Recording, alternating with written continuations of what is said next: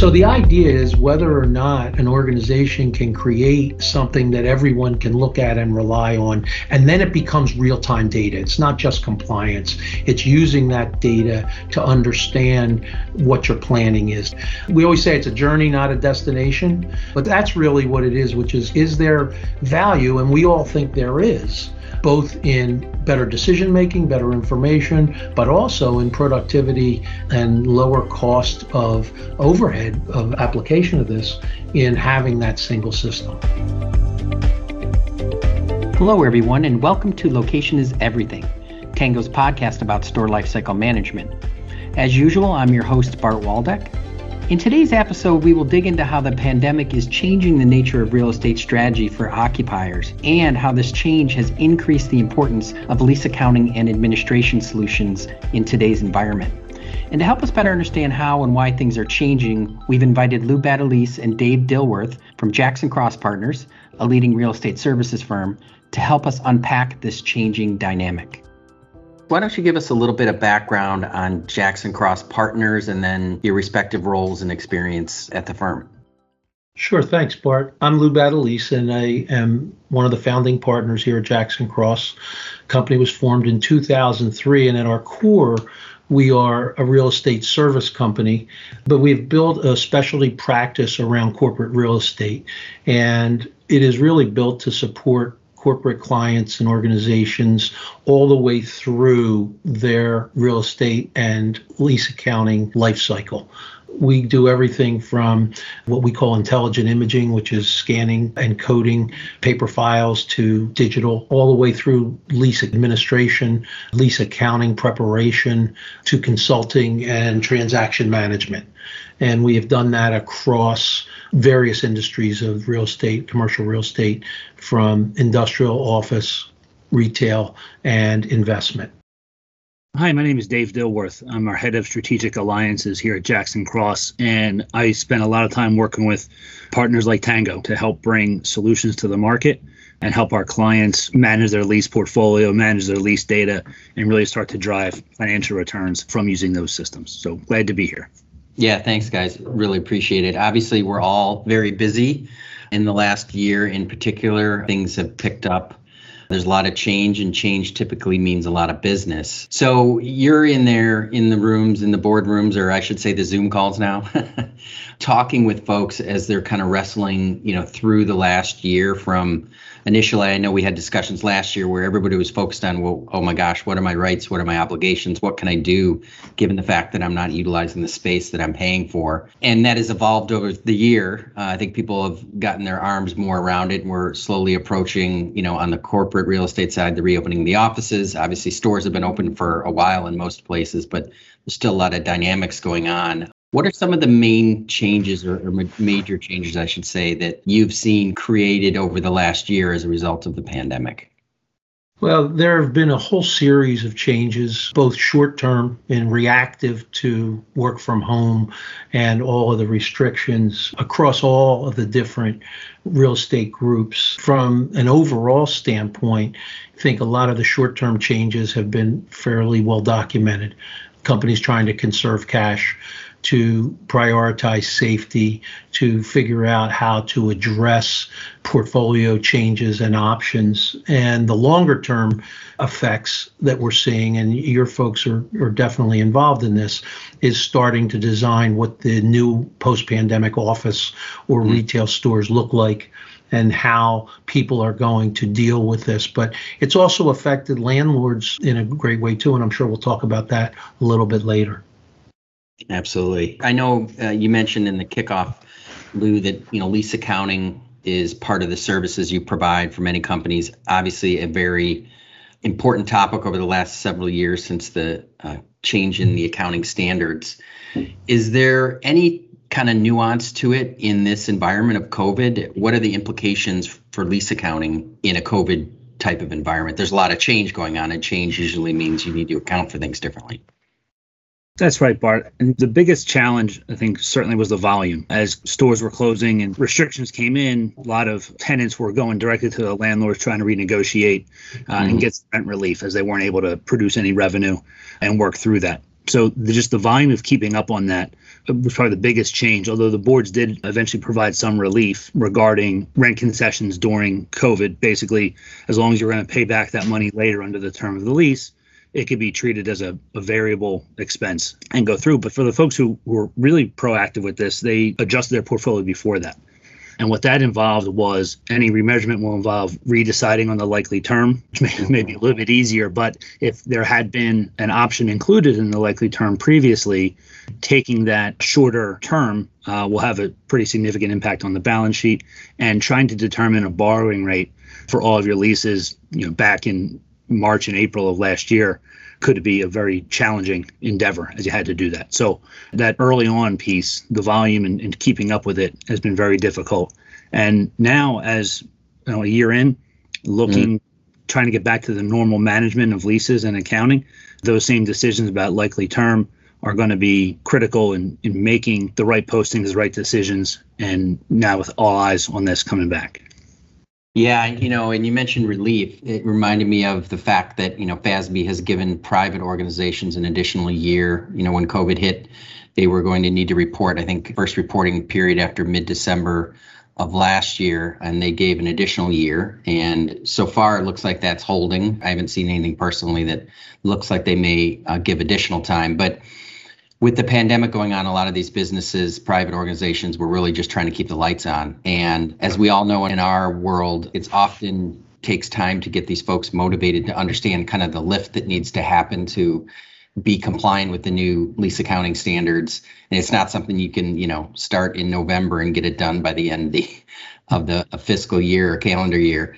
Are you seeing on the private side a little more sense of urgency and understanding of what they're up against to try to kind of get to the new standard by the deadline? Yeah, the urgency, I think, is starting to come back as folks are looking to get back to normal. But I think that the difficult part is because it is compliance. That's not an exciting topic for these companies to go after, right? It's not about revenue. It's not about any of that. So generally, it's how quick can we get it done? Let's keep the costs down and try to get this through, especially now coming out of a tough year. So, but we're starting to see some of the urgency, fortunately, from some of the companies who had adopted previously. They've been able to show some success and some returns by using the data that they have to do better deals, make better decisions, and help operate. So hopefully there's a little bit of a view that this can be a good thing to help run the company, but it is tough to get over that initial hurdle of a compliance project with a deadline. I was going to add that for private companies, it's a broader field, right? For the public companies, a lot of big companies that have a lot of locations, a lot of equipment that was put together in, for the 2019 transition. With private companies, it's kind of all over the map, right? There's a lot of people that don't have a lot of locations, and it's more of a nuisance. For those that do have a lot of locations, some of the larger portfolio private companies, one of the things that we've started to hear about that's coming back as they are finally looking at testing out their lease inventory and what it's going to do to their balance sheet is more about debt covenants than it is about the balance sheet. A lot of these private companies, since they don't have to publicly report, aren't as worried about EBITDA impact or some of the other things that the public companies were worried about. But for people that have larger portfolios, all of the things that we're going to talk about today about what's the right term of lease, what's your turnover, how many locations do you have, those type of things are going to affect their balance sheet and could affect their debt covenants. And they're in discussions now with the lenders because the delay, frankly, just put it on the back burner for both the lenders and the companies for the last couple of years. Yeah, absolutely. And I think, you hit on something that we're seeing as well is in the large organizations that, the public entities, they tend to have a department, right? They've got a group that focuses on lease administration and maybe even some folks in accounting and finance dedicated to. But when you get into the private organizations, they're not necessarily staffed to do that. So are you seeing, I know this is a service you guys provide, so I'm just curious, have you seen an increased demand for your kind of outsourced services for lease administration and accounting from the private sector, given everything they're wrestling with COVID and whatnot, where they just take care of this problem for me, please. Yeah, especially at the lower end, right? Yeah. For the people that have under maybe 200 locations, people are looking for relief. And we're also starting to see some of the public companies who made the transition, but are starting to say, this looks better as a managed service. Staffing it, maintaining it, managing it, doing those type of things. So we're starting to see some activity for those that were in compliance but are struggling to keep everything updated, that they're looking for some help. So at both ends of the scale, we're starting to see some activity pick up. Again, for the last year and a half, it's been slow because everyone just stopped making decisions. Right. Everyone's trying. We don't want to do new contracts. We don't want to start new projects. Let's just tread water until we see when we're out of this thing. But hopefully there's brighter days ahead. When the pandemic hit, I think a lot of companies were caught kind of flat-footed as it related to this part of their business and really understanding, well, how many leases do we have, and what obligations and rights do we have under this type of unnatural situation? Did you guys witness that? Did you see a lot of people swimming to try to understand what exactly they can and can't do in this environment because they didn't have the systems that maybe kicked out the data or allowed them to query a database to understand exposure or other types of things? We did. We saw that a bit, but maybe for the right reasons, right? It wasn't that the companies were being negligent on this. But when you look at compliance project and a system project, this is all about financials. So rent, term dates, options, and working through that. So when the closures came and the pandemic hit, things like, does force majeure include government restrictions, and does that excuse my performance, just wasn't available in the systems. And it may be because the legacy systems didn't have places for that information, in which case it couldn't be brought over, or in standing up a new system, using available migrated data, cut back on the amount of abstraction companies wanted to do. And again, with compliance, it's let's get it done quickly, let's keep the costs down, and pulling in some of that information probably didn't make sense as part of a compliance project.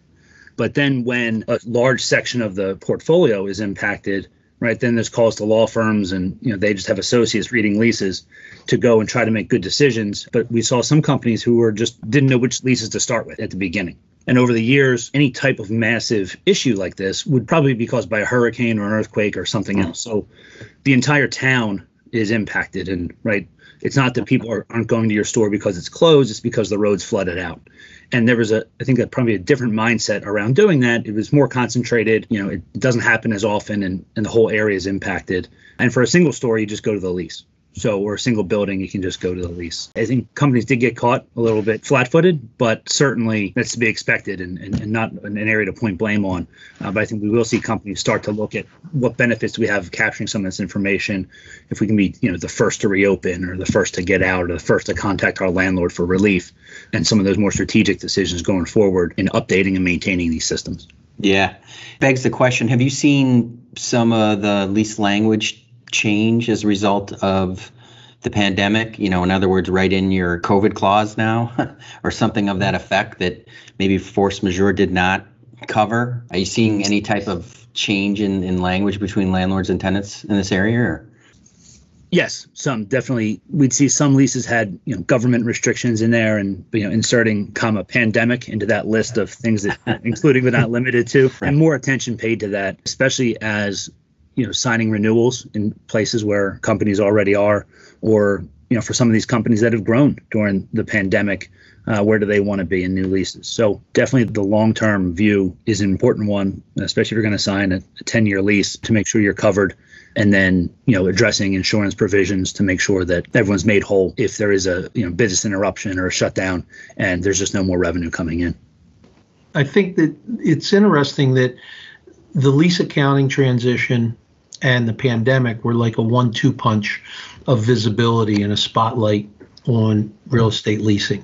Prior to the lease accounting, a lot of times the finance folks weren't really in the loop of how decisions were made about real estate, whether we exercised renewals, whether we took more space, whether we consolidated space.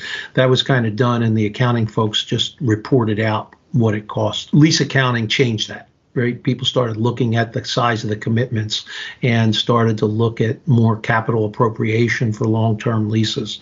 And the pandemic put a spotlight on how leases are constructed. I think one of the things, and you know this, Bart, from your experience, that one of the most difficult challenges about creating systems, managing systems, is all of the variation in the construction of leases, right? For as many attorneys as there are around the world, there are very few standard terms. Landlords usually have strong leases if they're using their paper. Tenants have been trying to fight back, but not always been successful. And a great example of that is, people said, do we have force majeure clause in our account, as Dave was saying?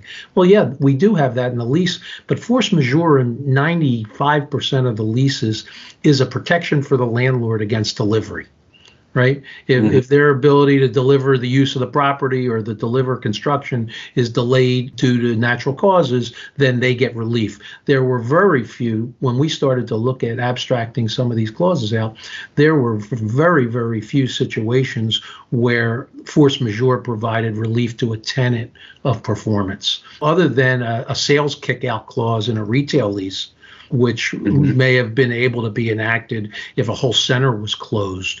That was pretty much the only place that folks could look to their lease. So going forward, both of those things are going to start to change how leases are negotiated and how they get financed and priced. So there will be change coming from this.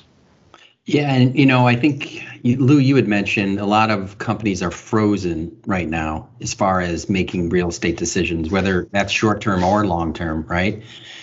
Obviously, the short term, you have to make those decisions. Then renewals coming up, there's a lot of uncertainty. And one of the two of you had mentioned a term that I thought was really interesting last time we spoke, was this kind of concept of flexibility premium. So if you're going into renewal or even a new negotiation, if you want flexibility, you're going to need to pay for that flexibility. Can one of you expand on that? Sure. I'm happy to expand on a little bit, and then Dave can add his thoughts. Over time, what we have seen with large client portfolios is that there was an imbalance between their average length of stay and their average remaining term, to the extent that we actually ran some models after we had abstracted data on a couple of big portfolios. And the variance, their average length of stay was somewhere north of 14, 15 years. And that included a lot of new locations that had just opened up. So that skewed the number lower. But their average length of term was something like 3 years. And so clearly, companies valued having flexibility if they needed to get out of a location, relocate, or shut it down. However, the statistics and the data showed that they very, very rarely used it. When most investors look at a real estate, a multi-tenant building, for example, they would use, again, prior to COVID, but they would use an 80%, 85% retention that the tenants would renew. That's almost an industry standard. And so what we started to do was model, well, if you can identify those locations where you're not moving, right? It's a valuable location on a corner for a retailer, or for a logistics company, it's next to the airport or something like that.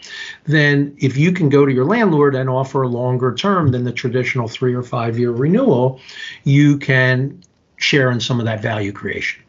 And so we tried to put a number on what that flexibility premium was, and we were making some progress with companies, and now it's kind of turned upside down because no one's quite sure. There are still core assets that you can still pay attention to, but now everyone is thinking, wow, it would have been nice to have that flexibility. But it very rarely lines up with when you need to do it. So, our example, we just renewed our lease for 5 years last December, right? And we haven't been in the space for now 18 months. So the timing of when you renew and when this happens very rarely are a perfect alignment. That makes a lot of sense. Dave, any additional thoughts on that concept of this flexible premium? It is interesting, Bart, with the way companies look at this and make some of these decisions about how much longer do we want to be there, right? When you look at starting a new location, whether it's because of a CFO says on an earnings call that we're going to add 10% to our stores for retail, or office users are taking over a new lease, flagship location, new buildings in Manhattan or wherever it may be. those decisions are made on those leases in large part with demographics, a projection model, and this need to move. And then you get, say, 14 years into a lease and you start looking at how much longer do we want to be here. And there's a lot of hesitancy to go beyond 5, where now, in addition to demographic models and projections, you have 14 years of operating history at the location. There's this hesitancy towards the end when there's not a type of mandate to push or a lot of emphasis behind it in kind of the day-to-day to be far more conservative. And if you do that a couple of times, exercise a couple of short-term options, that premium starts to compound on itself. And you may be, 3 or 4 renewal options in at 35% more than you could have been paying had you taken that operating history and made a better decision aligned with the corporate strategy to determine what that right extension term is. Yeah, what it's worth. Well, and I'm sure in this environment, a lot of the existing options that are coming up for renewal don't really fit the need, or the uncertainty is so high that they don't necessarily want to take that. Are you seeing kind of that at all, where the options don't really fit the need? I think we are. And the fact is that options in a lease, tenant options for renewal, have always been about protection of control of the property so the landlord couldn't boot you out or unreasonably increase the rent, right? So a lot of retailers, especially quick serve restaurants or convenience stores or those type of things, will have leases with 4, 5, 6, a series of options, particularly when they're ground leases and they're building, the improvements. A CVS or a Walgreens is a good example. And they'll have a series of options, usually 5 years. And 5 years was arrived at as kind of an arbitrary compromise, right? Landlord didn't want a lot of 1-year renewals because that really limited it. And the tenant didn't want to put 10-year commitments out there. So 3 to 5 years became the standard. Now it is the issue that people are having in offices or industrial buildings is if they have to reconfigure their space. And we have a few clients who are in this situation. They might have 20,000 feet of office space and they've got a 5-year renewal coming up to control the space, even if it's fair market value rent. They have control. But if they don't need 20,000 feet, the option really doesn't do them any good. And so you are put into a situation where you have to now do an arm's length deal with your landlord, or you have to be prepared that you might have to move. And that is where a lot of these options where companies have managed to notice dates. A lot of office leases, for example, might have a 6-month notice to exercise the option. However, 6 months is not enough time if you have to move 10,000 or 12,000 feet of office space, right? So now companies that are still trying to catch up and figure out what they're doing need to be looking at their planning horizon and look at these things and say, we might need 12 months or we might need 18 months if we have to relocate this, or at a minimum to feel out our landlord to figure out if they're going to work with us on cutting back space or reconfiguring the space, or if they're going to play hardball once they know we can't do anything. So the awareness factor now with these options where they were always a point of control, now you might be losing that control, and companies need to be aware of that. That makes sense. And, being on the tenant side of the business for us, and largely I think for you guys as well, we tend to think out of the lens of an occupant. And, there's obviously a different side of the equation. Landlords, they have a mortgage to pay, and if rent's not coming in, they're not going to be able to service the debt or do what they need to do. So this pandemic, the problem hasn't been only on the tenant side, it's been on the landlord side as well. So do you see that dynamic coming to play in kind of what's going on in the environment, that, both sides are kind of hurting? And is it we both acknowledge that this is a bad situation, let's figure it out, or is it, every man for themselves?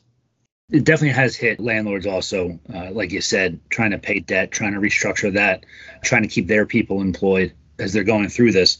The let's get through this together, I think, is the right approach. And I think you'll see it out there, especially with the larger companies, the larger landlords who really do view the tenants as their customers, right? And in the competition for good credit tenants, long-term leases, there's just not a lot of value now in trying to really put the screws to somebody and try to make up a year's worth of losses in a month or in the next year, right? And try to double that up.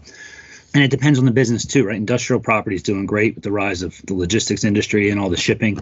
Mm-hmm. Some of the a lot of the stores that maybe went out in a retail center were small businesses. Similarly, in an office building, people that maybe took half of a floor are probably more likely to be out than somebody that had, the top 5 in the penthouse.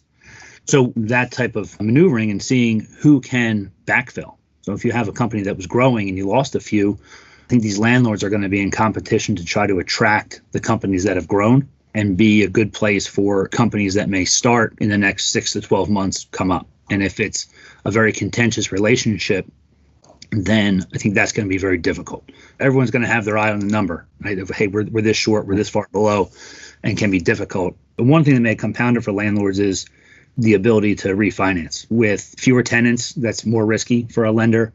And with historically low interest rates, the next refi deal you get, you can't really count on saving half a point or so on that deal. So it is going to be tough. I think negotiations will take a little bit longer, but I think you'll see a lot of competition for good tenants to come and backfill downtown office space or in between anchors in this shopping center. Absolutely. And with this kind of frozen nature of either not being ahead of it enough, as you were saying, Lou, it's just managing to the notice dates, or not being able to make a decision because you just don't know, for example, in an office dynamic, how many people are going to be coming in the office, how much space do I really need? Or if you're a retailer, is this the right location given there's so much delivery and pickup now? Is there a better spot that we'd want to be in? Is there a risk of running out the clock on landlords where you lose a high quality location, whether that's the situation, like you said before, where you don't have enough time to react, so you're kind of stuck, or you don't make a decision and they exercise their rights and bring in a new tenant? That dynamic is going to absolutely exist. Every market will be different. I think office and retail will be the 2 product categories that'll have most of the change. From an office standpoint, attracting labor is still going to be one of the big locational drivers. And so the higher quality buildings for higher paid salary positions, the high intellect positions are going to still be in demand. And the landlords are going to have the challenge, as Dave said, on reconstructing their capital stack. Think of all the money that was spent on collaboration, open office, desk sharing, and how much the new normal of social distancing, sanitation, privacy, right? Yeah. Now that flips that on its head. And either companies funded it or they had their landlords fund it and rolled it into the rent. Now, before they can go back and reoccupy, they need to do that. And I know, again, your team is doing a lot of work around what does the new metric look like as square foot per person. So you might have had 20,000 feet and you may have had, 120 people in there, and now you may need 20,000 feet to fit 75 people, depending on the design of the space. And that even creates a bigger issue, which is how do we work while we're rebuilding out the space? Do we need temporary space? Do we need to have people continue to work from home while we go and make this investment? So there are more questions than answers for both the landlords and the tenants, but it's going to be a dynamic time. And again, I'm not sure that a lot of companies are yet ready to put a firm pencil on this is exactly what we need. I think everyone's still feeling their way a bit. Yeah, I completely agree. And I think, we've been dancing around the elephant in the room behind all this, which is the data, the systems, and the processes that you need to be on top of your game to make some of these decisions and have them be data-driven decisions versus, what you think is going on. I think the pandemic obviously has brought a spotlight, as well as the accounting, to the need for these types of systems in ways that companies of certain sizes maybe could get away with it, not having a kind of dedicated purpose-built system for this. And then you mix in this fact that everybody was forced to work from home. You don't have those file cabinets to necessarily go in and look at. You needed a system, preferably accessible from anywhere, in order to understand what's going on with the leases and react in this pandemic, let alone deal with complying with lease accounting and then managing a portfolio. So I'm assuming you guys have seen that as well. Has the need for a system accelerated or become more important, in your opinion, for companies? Absolutely. And, we'll talk about lease systems, but in general, there's no more walking down the hallway to ask the HR person about, your PTO policy, right? Everything is now through emails or Teams or whatever it may be. And it's called work from home. But I think from anyone, I had a few years of actually working from home. Everything was online. Everything's accessible. My wife wasn't here working, right? The baby wasn't home, all these types of things. So this really is kind of this work while quarantine. You can't go out and get a cup of coffee. So it's much different. And in trying to balance out all those other family issues, health issues with being in your home and trying to respect that other people have that, it wasn't 9 to 5 as much anymore either.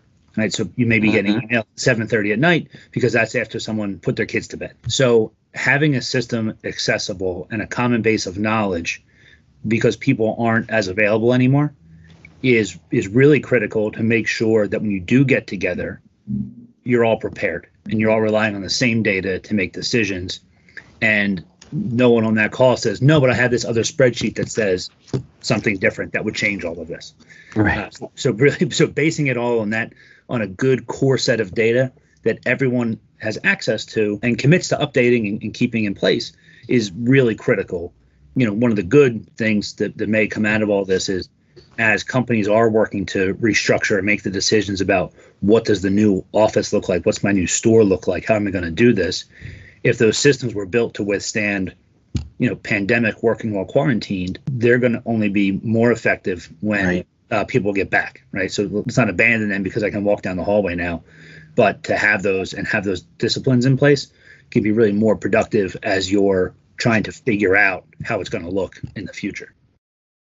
Reminds me of what I call them Louisms, right? So I think, Lou, you said data systems and processes are the strings that hold all the pearls. For non-Lou's, what does that mean? Well, yeah, there's plenty of those, Bart, but data and systems are the link in a cross-functional organization. And prior to our getting involved with the lease accounting and just doing lease admin, a lot of times the lease admin customer was a real estate group. And they had their data and they worried about expiration dates or some of their legal obligations or those type of things. And the accounting folks and the finance folks just accounted for it after it happened. Right? This is who we pay. This is what we paid. And if it ever got out of line, people would try to put together a committee to put things together. Now, again, that 1-2 punch we talked about between accounting, finance, and the operational issues of the pandemic, there's a greater need for everybody to be singing out of the same hymn book, right? And looking at the same data. And one of the things that this pandemic did is it stopped that progress. We've talked about this in other sessions with you, but a lot of companies were sold in 2016, 17, 18, when they were preparing for lease accounting on the idea of a single system of truth. And that single system of truth was that string that would hold the pearls. And it made all the sense in the world at an executive level. In its implementation, however, it didn't get there. They either didn't complete all the data, the compliance dates came up, accounting went and they got an alternative solution. And now what we're seeing in a lot of companies is they've gone kind of back to their corners. Right? The cross-functional team got disbanded at transition, and then someone said, I need an Excel spreadsheet. I need smart sheets. I need another lease accounting tool because I'm not getting it out of my system of truth, or the system of truth is too complicated for the end users and they don't like using it. And all those things have evolved, so the string's getting broken. And the way people are making up for it is just throwing people at it. The labor costs, the cost of compliance every month. If you've got a dynamic portfolio every quarter and you've got a lot of changes, particularly if you have assets, not just real estate, I don't know that people are yet tracking how much time is being spent trying to get those numbers right, or whether or not anybody's looking real closely to see if they're right or if they've fallen back to the old footnotes of the pre-transition, right? I think we all know that those footnotes never kind of accomplished everything. but they were just a broad idea and a broad brush. So the idea is whether or not an organization can create something that everyone can look at and rely on, and then it becomes real-time data. It's not just compliance. It's using that data to understand what your planning is, to tie it into space planning or your sales or those type of things. What's your real cost per seat? And so we always say it's a journey, not a destination, but that's really what it is, which is there value? And we all think there is, both in better decision making, better information, but also in productivity and lower cost of overhead of application of this in having that single system.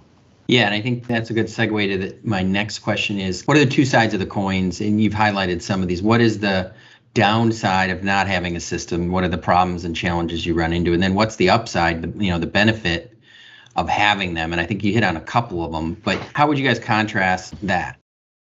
I think the downsides are pretty clear. The amount of time you're spending, but it's the opportunity cost of what that time could be. So rather than trying to put together, if it takes you a month to put together your quarterly numbers for the lease accounting to get out there, what else could you have been doing? If you have to pull manual reports for a different group because you never finished the rollout of the system and got people trained and logged in, what could you be doing otherwise rather than running the same report out? And the answer is really just making better decisions about the portfolio and about how long you're going to be in a location or which locations are more important. We talk about lease language and looking to standardize some of that and minimize risk. As companies have acquired others, as they've signed leases with dozens of different landlords, something as simple as how much insurance coverage do we need is something that has to be managed. But if you can scorecard it and report out on some of these items, we should only be paying $1 million or paying $4 million in coverage. Then when you get to do your transactions, you're not looking 6 months out, you're looking a year and a half out, and you're not just talking about, the last 25 cents per square foot. You're really talking about strengthening the entire leasing department, the entire corporation, to minimize risk, save money, and have the right real estate plan to support the business. I think that opportunity cost is the area that doesn't get enough focus on throwing bodies at trying to get the rent paid and the numbers posted. I think the challenges that the companies, our clients face are really at multiple levels. So first is just locating all the leases and contracts and keeping everything together in a decentralized organization is a challenge. We talked earlier about how, particularly for equipment, when people are contracting for equipment and asset leases, a lot of that does not go through central procurement. So one of the biggest challenges that you have is they don't have a standing cross-functional team to implement these type of things. And invariably, whoever can get budget or who identifies a need gets a project. So whether it's real estate and a new lease admin system, whether it's legal, whether it is accounting or finance, whether it is operations or procurement. And then the other folks try to take whatever system it is they're going to look at and bolt on, I'd like it to be able to do this, this, and this. And as a result, you start to boil the ocean. Again, your folks have a lot of experience with folks trying to get the system to do more than it's designed. And sometimes it gets just pushed to the IT group who are more worried about the functional and security piece of it and really don't have an end user point of view. So the challenges with implementing these systems really have to do with sponsorship and aligning the right people who have a vision of what the end game is and not just trying to serve a particular need. There are a lot of these systems that have gotten installed, stood up, and are kind of left in a silo. And they do what they do, but they haven't really achieved what the ultimate goal that we're all looking for. And it's funny because in this space, one of the biggest issues is people don't have budget. Right? We don't have to resource this or to spend this. But then you look at the ERP world and you look at the hundreds of millions of dollars that people spend on an Oracle or an SAP upgrade and how long it takes and how many consultants they have to hire. This is a speck compared to that. And when you look at the spend around real estate, around facilities, around all the associated occupancy costs, and then all of your asset leases and their costs, this can have a much higher return on investment if you can get to the right people who understand that value. Yeah, absolutely. And in wrapping up here, I want to thank Dave and Lou from Jackson Cross for joining us today. I think you've made the case, a quite strong case, for the need for processes, systems, and then the data that's managed within those in order to thrive in an environment such as a pandemic that we're dealing with now, and also to make the strategic decisions that are needed. And oh, by the way, you kind of have to do it anyways because of the lease accounting standard. So you might as well get the full benefit of a lease accounting administration system. So again, gentlemen, thanks for joining today. And we hope to have you back as the ground continues to shift. Fast forward a couple months here, we'll be hopefully more back to how things used to be, but at the same time reshaping a new normal. And I know you guys will be front and center. Thanks, Bart. We appreciate this. It was fun, and look forward to seeing you in person.